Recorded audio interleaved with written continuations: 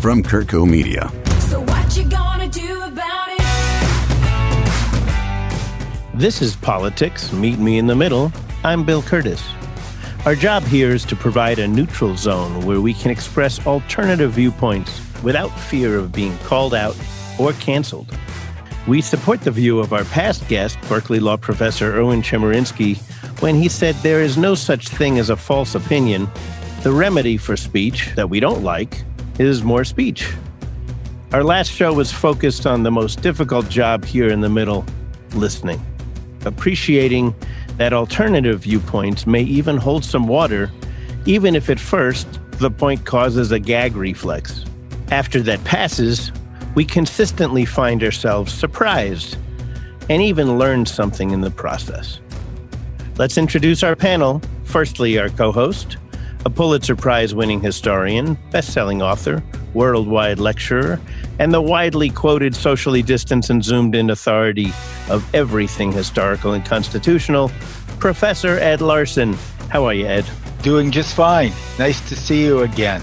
Also zooming in, co-host Jane Albrecht. She's an international trade attorney who's represented U.S. interests to high-level government officials all over the world, and she's been involved with several U.S. presidential campaigns. In full disclosure, she's also the president of the Malibu Democratic Club. Hi, Jane. Nice to remotely see you too. Nice to see you all too, and you too, Don. And our special guest joining us today, Don Schmitz. He refers to himself as a constitutional conservative. He brings a somewhat contrasting perspective to the political issues that face us these days. He is president of Schmitz & Associates, a land use consulting firm specializing in land development entitlements, strategic planning, project management, and government affairs and advocacy. Long committed to public service, Mr. Schmitz is the founder and president of the Coalition for Fire-Safe Communities and the Fifth Amendment Rights Alliance. Don is also a fellow wine lover. He owns the Malibu Solstice Vineyard. The grapes have a view of Malibu and the Pacific Ocean, by the way. Don produces award-winning private reserve Cabernet. So, at the time we recorded this, our postmaster, General Louis DeJoy, just said, as we head into the election season, I want to assure this committee and the American public that the Postal Service is fully capable and committed to delivering the nation's election mail securely and on time. So, Don, how do you feel about our president injecting doubt into our most valued institution? Well, the post office, very often much maligned federal agency, which is reflected in our Constitution, actually. However, the reason that the founders considered having a federal postal service to be critical to our free republic was that so no one entity could control the free communication between citizens. And it's interesting to me that we find ourselves here in 2020 encountering this issue whereupon the Postal Service and its ability to deliver the mail is once again, even the age of the internet and social media platforms and Zoom meetings is such a critical thing that we are dealing with. And the reason why it's critical goes to the fundamental issue of, is it appropriate, is it safe for us to have on a mass scale voting by mail, as opposed to absentee ballots, which has been much more focused and limited historically. Something tells me you have an opinion on the subject. It seems to me that what we have that we're grappling with here in America right now is, on the left and the right, a tremendous amount of distrust. And this is what is so very dangerous, not just distrust of each other, but distrust in regards to the integrity of the system. We hear this to varying degrees in every electoral cycle, right? Accusations of fraud and there being more registered voters in a particular district than actually live there. We all have anecdotal experiences. I'm still receiving ballots at my house in Malibu for family members that moved out 5-6 years ago. And so the concern is that as opposed to an absentee ballot where a citizen would write the government with their signature and say, send me an absentee ballot, What they're talking about doing on a mass scale is just sending ballots to everybody that's on the voter rolls. Ed, can you talk to us a little about the absentee ballots? What's the history of that? And was that met with a lot of objections from one side or the other when we first tried an absentee ballot through the mail? No, a lot of states use mail-in voting for everything, and they have proved just as successful as voting in person. During wars, we've had to use that process. So mail-in voting has a long and successful history. Think of states like Utah that just use them regularly. When you say during wars we had to use that process, you mean for the military or in general? Well, we've used them for the military during wars, but many states rely on mail-in voting and it seems to work fine. You have the same problem with live voting. Is this a situation where some states are getting it right and some just can't seem to get it in a row? We have plenty of stories about dead people voting in Illinois at voting booths. It's just the way it is. It depends on the checking process. And you have states with a history of voter fraud, and it's bipartisan. But the reason why this is an issue is really more of our president's bluster and tweets than it is what DeJoy is trying to do to make the post office a reasonable institution. The problem isn't necessarily voting by mail or mail-in ballots. The problem is do the American people trust the process and the system that we have? There's a lot of precedent for it. It can be shown to work, but what we're talking about doing is a very global approach, the entire states. And if there is questions as it pertains to the integrity of the voter rolls, then that's going to cause a lot of angst for the voters. How do you think it's going to turn out in the event that it's a close election? One of the things that's been the beauty of our republic for so long is that at the end of the day, when the people speak, that's it. We have a peaceful transition of power. We got a little rocky with Bush and Gore, but there weren't tanks around the White House, and after it all went through the process, there was a smooth transition of power. We are at a almost unseen level of vitriol going on in our country right now between different political opposing sides, and a tremendous amount of distrust on both sides. And I think it's absolutely imperative that the institutions here that we're entrusting to do this can assure the American people that at the end of the day, the tallied votes are correct. When was another time where the winner of the election was not called on election day? Oh, all the early ones, because there was because the communications took so long. So none of the early ones. I mean, even George Washington didn't know he'd won for months. But of course, we weren't sure about Bush versus Gore because of the problems counting votes in several states. But in the end, it was Florida. And that speaks to the point Don's raising. Under the American federal system, the federal government doesn't control the election.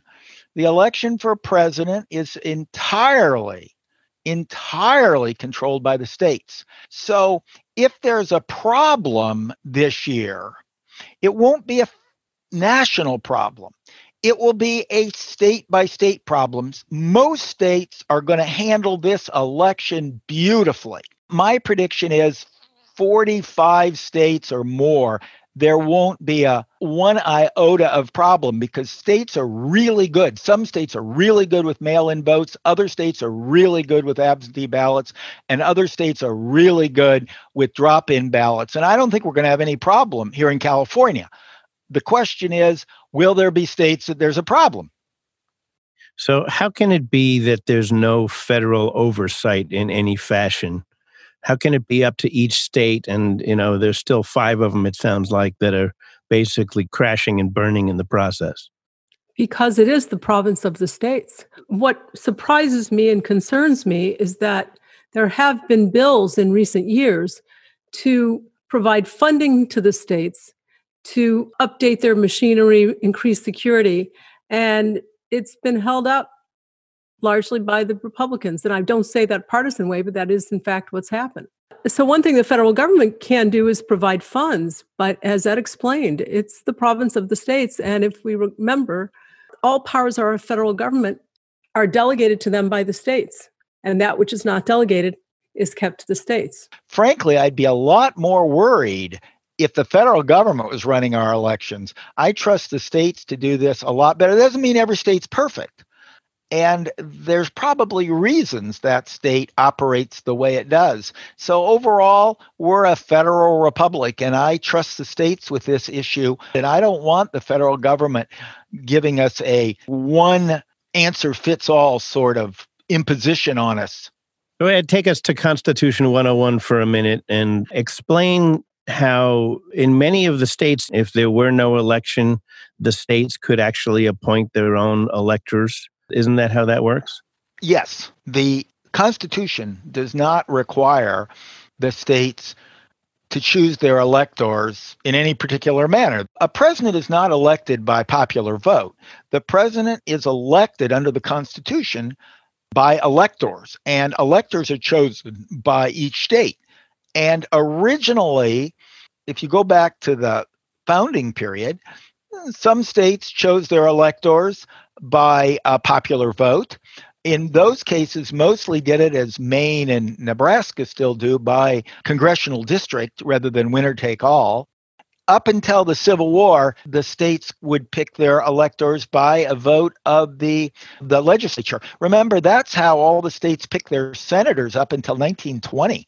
So there are lots of ways to do it. It's just the most popular way is the states choose to have the people vote and winner take all in that state. And therefore, all of California's huge number of electoral votes go to whoever wins 50.1% of the vote. And it's when you get that close a vote that you get questions about the validity of the electoral process. Because frankly, the electoral system in America isn't that perfect. The battles after the election are likely to be in states where it's close. It may or may not involve vote by mail ballots. Don, do you think there's any reason for us to delay the election? Absolutely not. How do you feel about the idea that that was brought up? I think everybody needs to calm down. There's no doubt that we've got a lot on our minds, but we're supposed to be adults. We're supposed to be taking the God-given right to vote and choose our leadership seriously. I don't see any reason why we cannot move forward with the election. We've done them during horrible wars. Let's keep things moving forward. We've also done them during pandemics, far worse than this pandemic. Far worse. And the simple issue is the Constitution says the president's term ends on January 20th. There's no way around it. It's right in the Constitution. That's right. Donald Trump's first term will end January 20th. So they've got to choose a president before then, or there is no president or vice president, which means Nancy Pelosi's president. Oh. We're going to take a quick break. We'll be right back. It will be okay. On Medicine, We're Still Practicing. Join Dr. Stephen Tabak and Bill Curtis for real conversations with the medical professionals who have their finger on the pulse of healthcare in the modern world. Available on all your favorite podcasting platforms. Produced by Kurtco Media. So what you gonna do about it? We're back with Jane Albrecht, Ed Larson, and our special guest, Don Schmitt. Does anybody feel that the country in its current configuration is best off if one party or the other is controlling all of the houses? I would say that Americans typically have been very fond of divided government. And it's atypical to where you have one party that has the White House, the Senate, and the House of Representatives. And when that happens, it typically doesn't last for more than 2 years before we switch it around. I think Americans typically like there to be checks and balances politically within our system. And so I think that's probably a good thing for us. Ed, give us a history lesson. When was the longest term where one party controlled the whole shebang? To answer that question, you've got to consider what the whole shebang is, and I think the Supreme Court is an equal check and balance. In 1800, after the election came in and it was clear that the Jeffersonian Party was going to control the House, Senate, and presidency, which they ended up doing for the longest period ever in American history, 24 years, they controlled all branches. What the Federalists, the outgoing Federalists who controlled the Senate and the presidency did is they got all the judges, their Federalist judges, to step down and put young people in, people like John Marshall, and they voted them through. And as one of the great Federalist leaders, Senator Gouverneur Morris of New York, said, well, you can't blame us. We're throwing out anchors to stop the drift toward Jeffersonian rule. And so I think that you have to include that.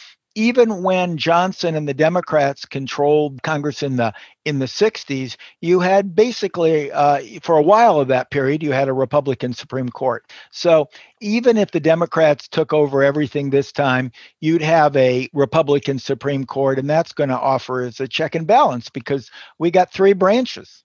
I was going to say my answer to that is it depends upon how long a time they're in power. We've had periods where both houses of the legislature and the presidency are controlled by the Republicans. We've had periods where they've been controlled by the Democrats, but not for that long, not in recent history, at least in my recollection. So when that was the case, how healthy was that for us? Sometimes it's okay, sometimes it's not okay. I think both parties like it. They want to hold all the reins of power so they can get something done. One of the things that is a changing dynamic, however, is the increasing drift towards doing away with things such as the filibuster. When they did away with the requirement for the higher levels of majorities for the appointing of federal judges and things of that nature. When a party gets in power and they do things like that, they should heed the cautionary notes from folks on the other side of the aisle. Be careful, because we will be in power again someday, and we're going to do the same thing. But increasingly, folks seem tone deaf in Washington, D.C. about that. I agree with Don that people in America really don't like all power to be in the hands of one party. The norm for midterm elections is whoever was elected president loses seats in the midterm. You saw that with Donald Trump losing the House of Representatives. People wanted a check. You saw that with Obama. You saw that with Bill Clinton. You tend to very rarely have a party control the White House more than 2 terms. It's usually 2 terms, flip to the other, or if you have an exceptionally popular president like Ronald Reagan or Andrew Jackson, 1 more term for their vice president, but not 2. But in both of those cases, Jackson got his vice president elected once, but that was it. He lost. He was out after 1 term. Same way with Reagan getting George Herbert Walker Bush, 1 term and out. So it's very rare to go more than 2 terms before you flip to the other party. We do have a Supreme Court that is another check and balance. I haven't seen a lot of check and balance. I haven't seen the ability to have the Congress keep the president to the president's appropriate level of presidential power. I think what bothers me about Trump is not just about Trump. I think it was true with Obama and George W. Bush, is they both used executive powers way beyond what I think the Constitution intended. I think this has been a trend that has tied to the presidency, not to a political party. And I think Donald Trump has simply built on what Obama, who then built on what George W. Bush did. But Trump has taken the executive order to a whole new level. One thing that's a little different right now is that the current Senate has been uncharacteristically not protective of its own power. And that's not something that's Democrat or Republican. Both sides would agree with that generally. So, Don, what are conservatives most concerned could be the ramifications of a Democratic sweep in November?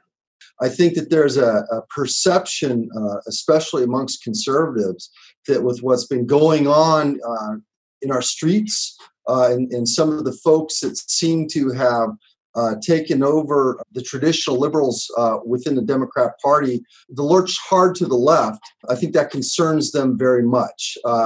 You have folks who are talking about things which candidly were just a third rail of politics in the United States before, openly espousing socialism, openly espousing things of doing away with the Electoral College, doing away with the Senate, putting all kinds of draconian things that my traditional liberal Democrat friends would never in a million years have supported. And I think it frightens the hell out of a lot of people. How do you feel about how Trump has been handling the presidency as a Republican? And do you have an opinion about some of the, unique angles that he's taken? Well, when it comes to Trump as the man, as the individual, versus Trump as the president and his policies, in my mind, I see those as two very different things.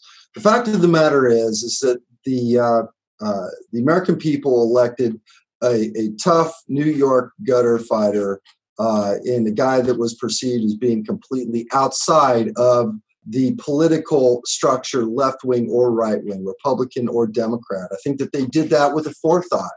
I think that the American people have become disenchanted with the Democrats and the Republicans, and they felt like there really wasn't that much of a change between the two parties, and they wanted something different.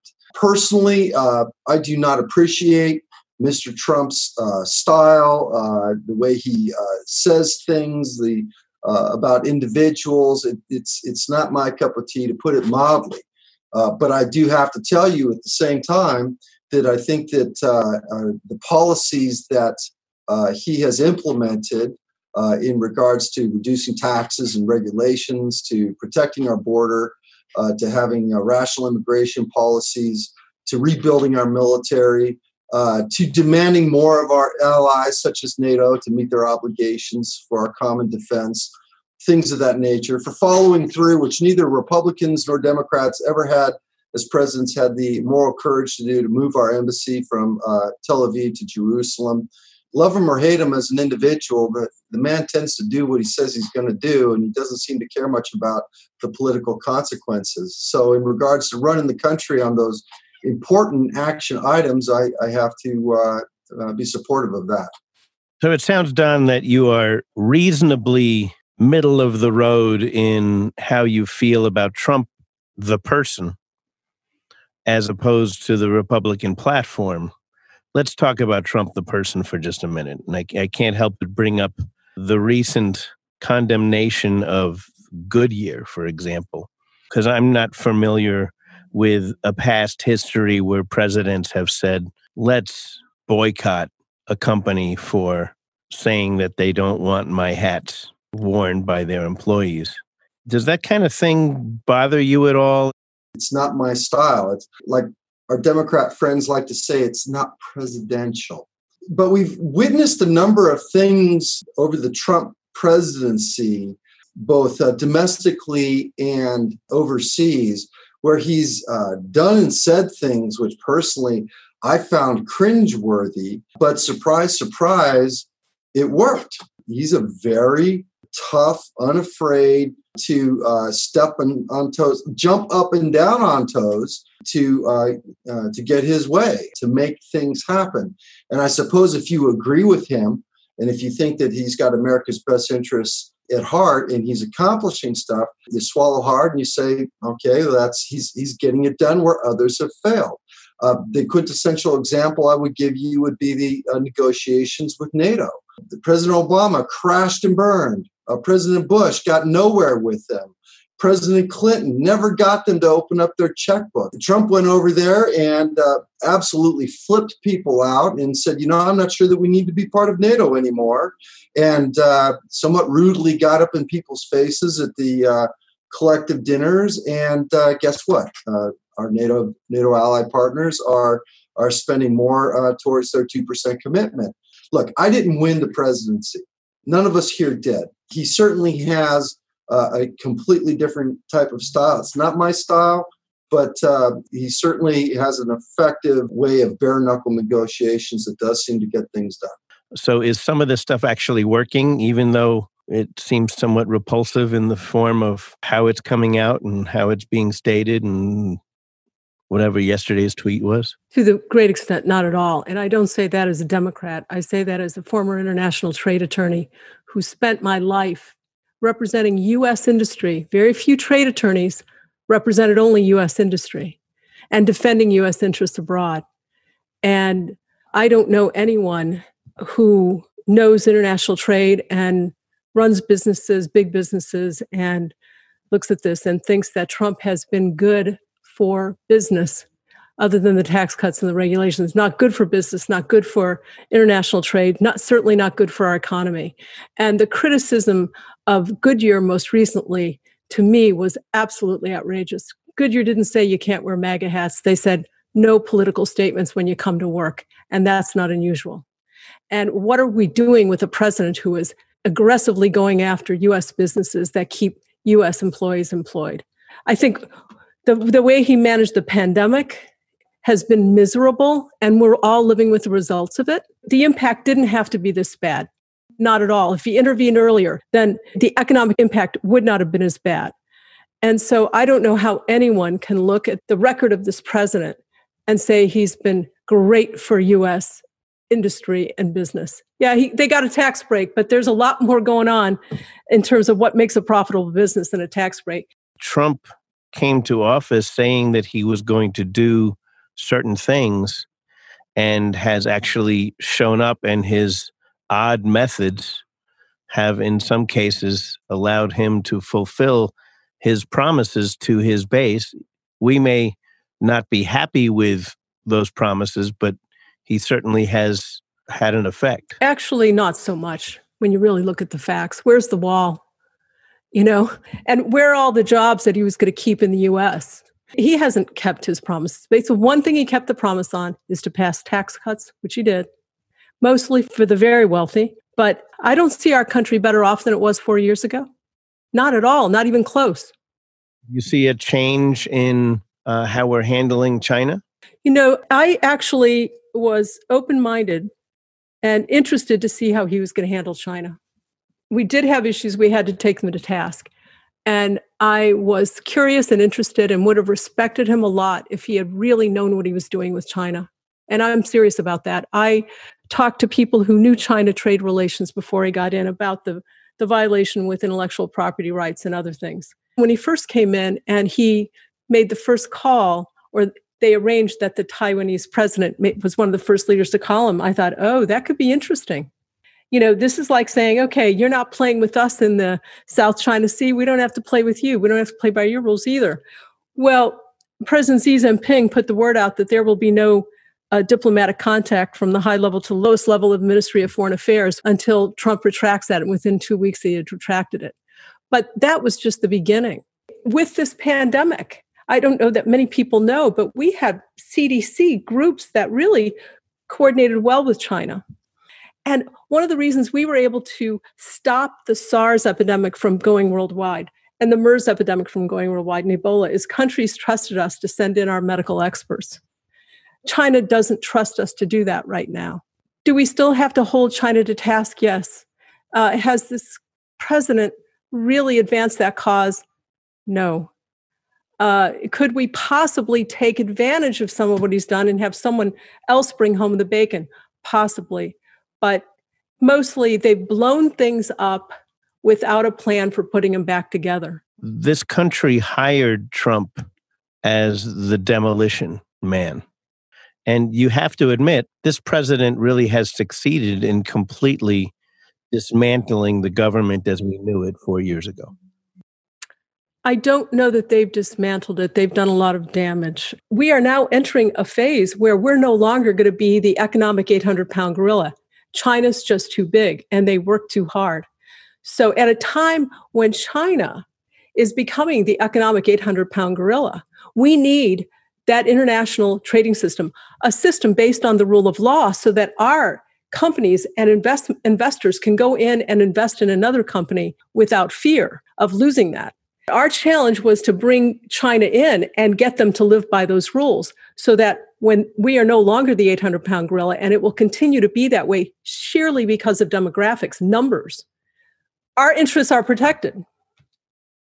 Jane, there's a lot of very important and good things that you said there, but there's a couple of observations that I really need to make. First of all, me personally, and most of the people in the Republican Party for a very long period of time were free traders. And one of the things that's very different about President Trump is a completely different brand, whereupon he said, look, we've been selling out our country and the American workers by shipping these jobs overseas. Now, as a guy with strong libertarian tendencies, it sounds like you've been representing American companies and their interest overseas, and good on you. And there's no doubt that there's been a tremendous amount of prosperity globally, which has been generated by us shipping our manufacturing over to places like China, Mexico before that, India. And that's the free market system. And I'm a free market guy, but you know what? You and I didn't run for the election and to be the president. And the guy that's in the Oval Office right now said, new sheriff in town, I'm not doing this anymore. He wasn't necessarily concerned about what's going to be best for the bottom line for American multinational corporations. He wanted those jobs back here. He started weighing in on the China issue. Now, it's entirely your prerogative to take him to task in regards to the efficacy or lack thereof for his negotiations with China. I might disagree with you on that a little bit, but I think there's something that we can agree upon, which is whether or not it was President Obama, President Bush, Clinton, Democrats, Republicans, none of us took it seriously. And although most of the Democrats in Washington, D.C. would eat a bug before they would say something complimentary of President Trump, the reality is behind the scenes, I think all of us realize that we did not take it seriously enough, and here's why. We thought that if we had a free market society in China, when they decided to embrace capitalism, that it would naturally evolve, that they would become a country that respected the individual civil rights of their citizens, that they would join the community of nations, that they would abide by international law. And I think both Republicans and Democrats, the power structure in Washington, D.C., those sophisticated people that you referred to before that have negotiated all these trade deals and everything else, it didn't work out that way. But whether or not you agree with how good of a job he did, you got to give credit where credit's due. He's the first president and the first politician in our country of any sort of standing which has stood up and said, no, we have a big problem with China, took it seriously, and is starting to negotiate aggressively on that front. Don, I would agree with you on that he basically said, we've got a problem with China. We're going to have to do some stuff and maybe some tough stuff that might be a little bit hard to absorb at home. I think Trump had opportunities. I really do. I think if he had really stuck by some of what he said he was going to do, he had the opportunity to be a president, believe it or not, that would have been very much loved by the people. He said he was going to protect their health care. He said he was going to do all this, but he actually hasn't. And so, yeah, first of all, yes, I support that. And one of the things we have to do in our trade agreements, and it's not as painful as it would sound, is we need some labor protections. And by that, I'm not talking about, oh my God, everybody's going to be paid $100 an hour. But we have provisions in our trade agreements that say we won't trade in goods made with slave labor. We won't trade in goods made with prison labor. We won't trade in goods made with children's labor. We should have a provision saying we won't trade in goods where the laborers are getting paid less than a living wage. With China, the other complex thing with China is it's a multidimensional chess game. You've got the trade interest, you've got the financial world, and you've got the geopolitical with the South China Sea. There's been a lot that's been going on. Believe you me, not everybody is happy about us upsetting the status quo, and that the president did that as it pertains to China. We certainly have covered a lot of issues today. The one major issue that I've got is I would love to see, Don, you come back and have a whole lot more conversations with us, because this was a wonderful, sometimes knockdown, drag-out fight, and I really appreciate you joining us. Well, I really appreciate what you're doing here, guys. It's been a pleasure. Don Schmitz, Jane Albrecht, and Ed Larson, thank you very much. This is Politics. Meet me in the middle. Come back next week and join us again. If you like what you hear, please tell your friends. And please leave a comment. And yes, we'd of course appreciate it if you gave us a 5-star rating. You can also subscribe to the show on Apple Podcasts, Stitcher, Spotify, or wherever you listen to your favorite podcast. This episode was produced and edited by Mike Thomas, and it was audio mastered by Michael Kennedy. The theme music for Politics Meet Me in the Middle was composed and performed by Celeste and Eric Dick. Thanks for listening. It will be okay.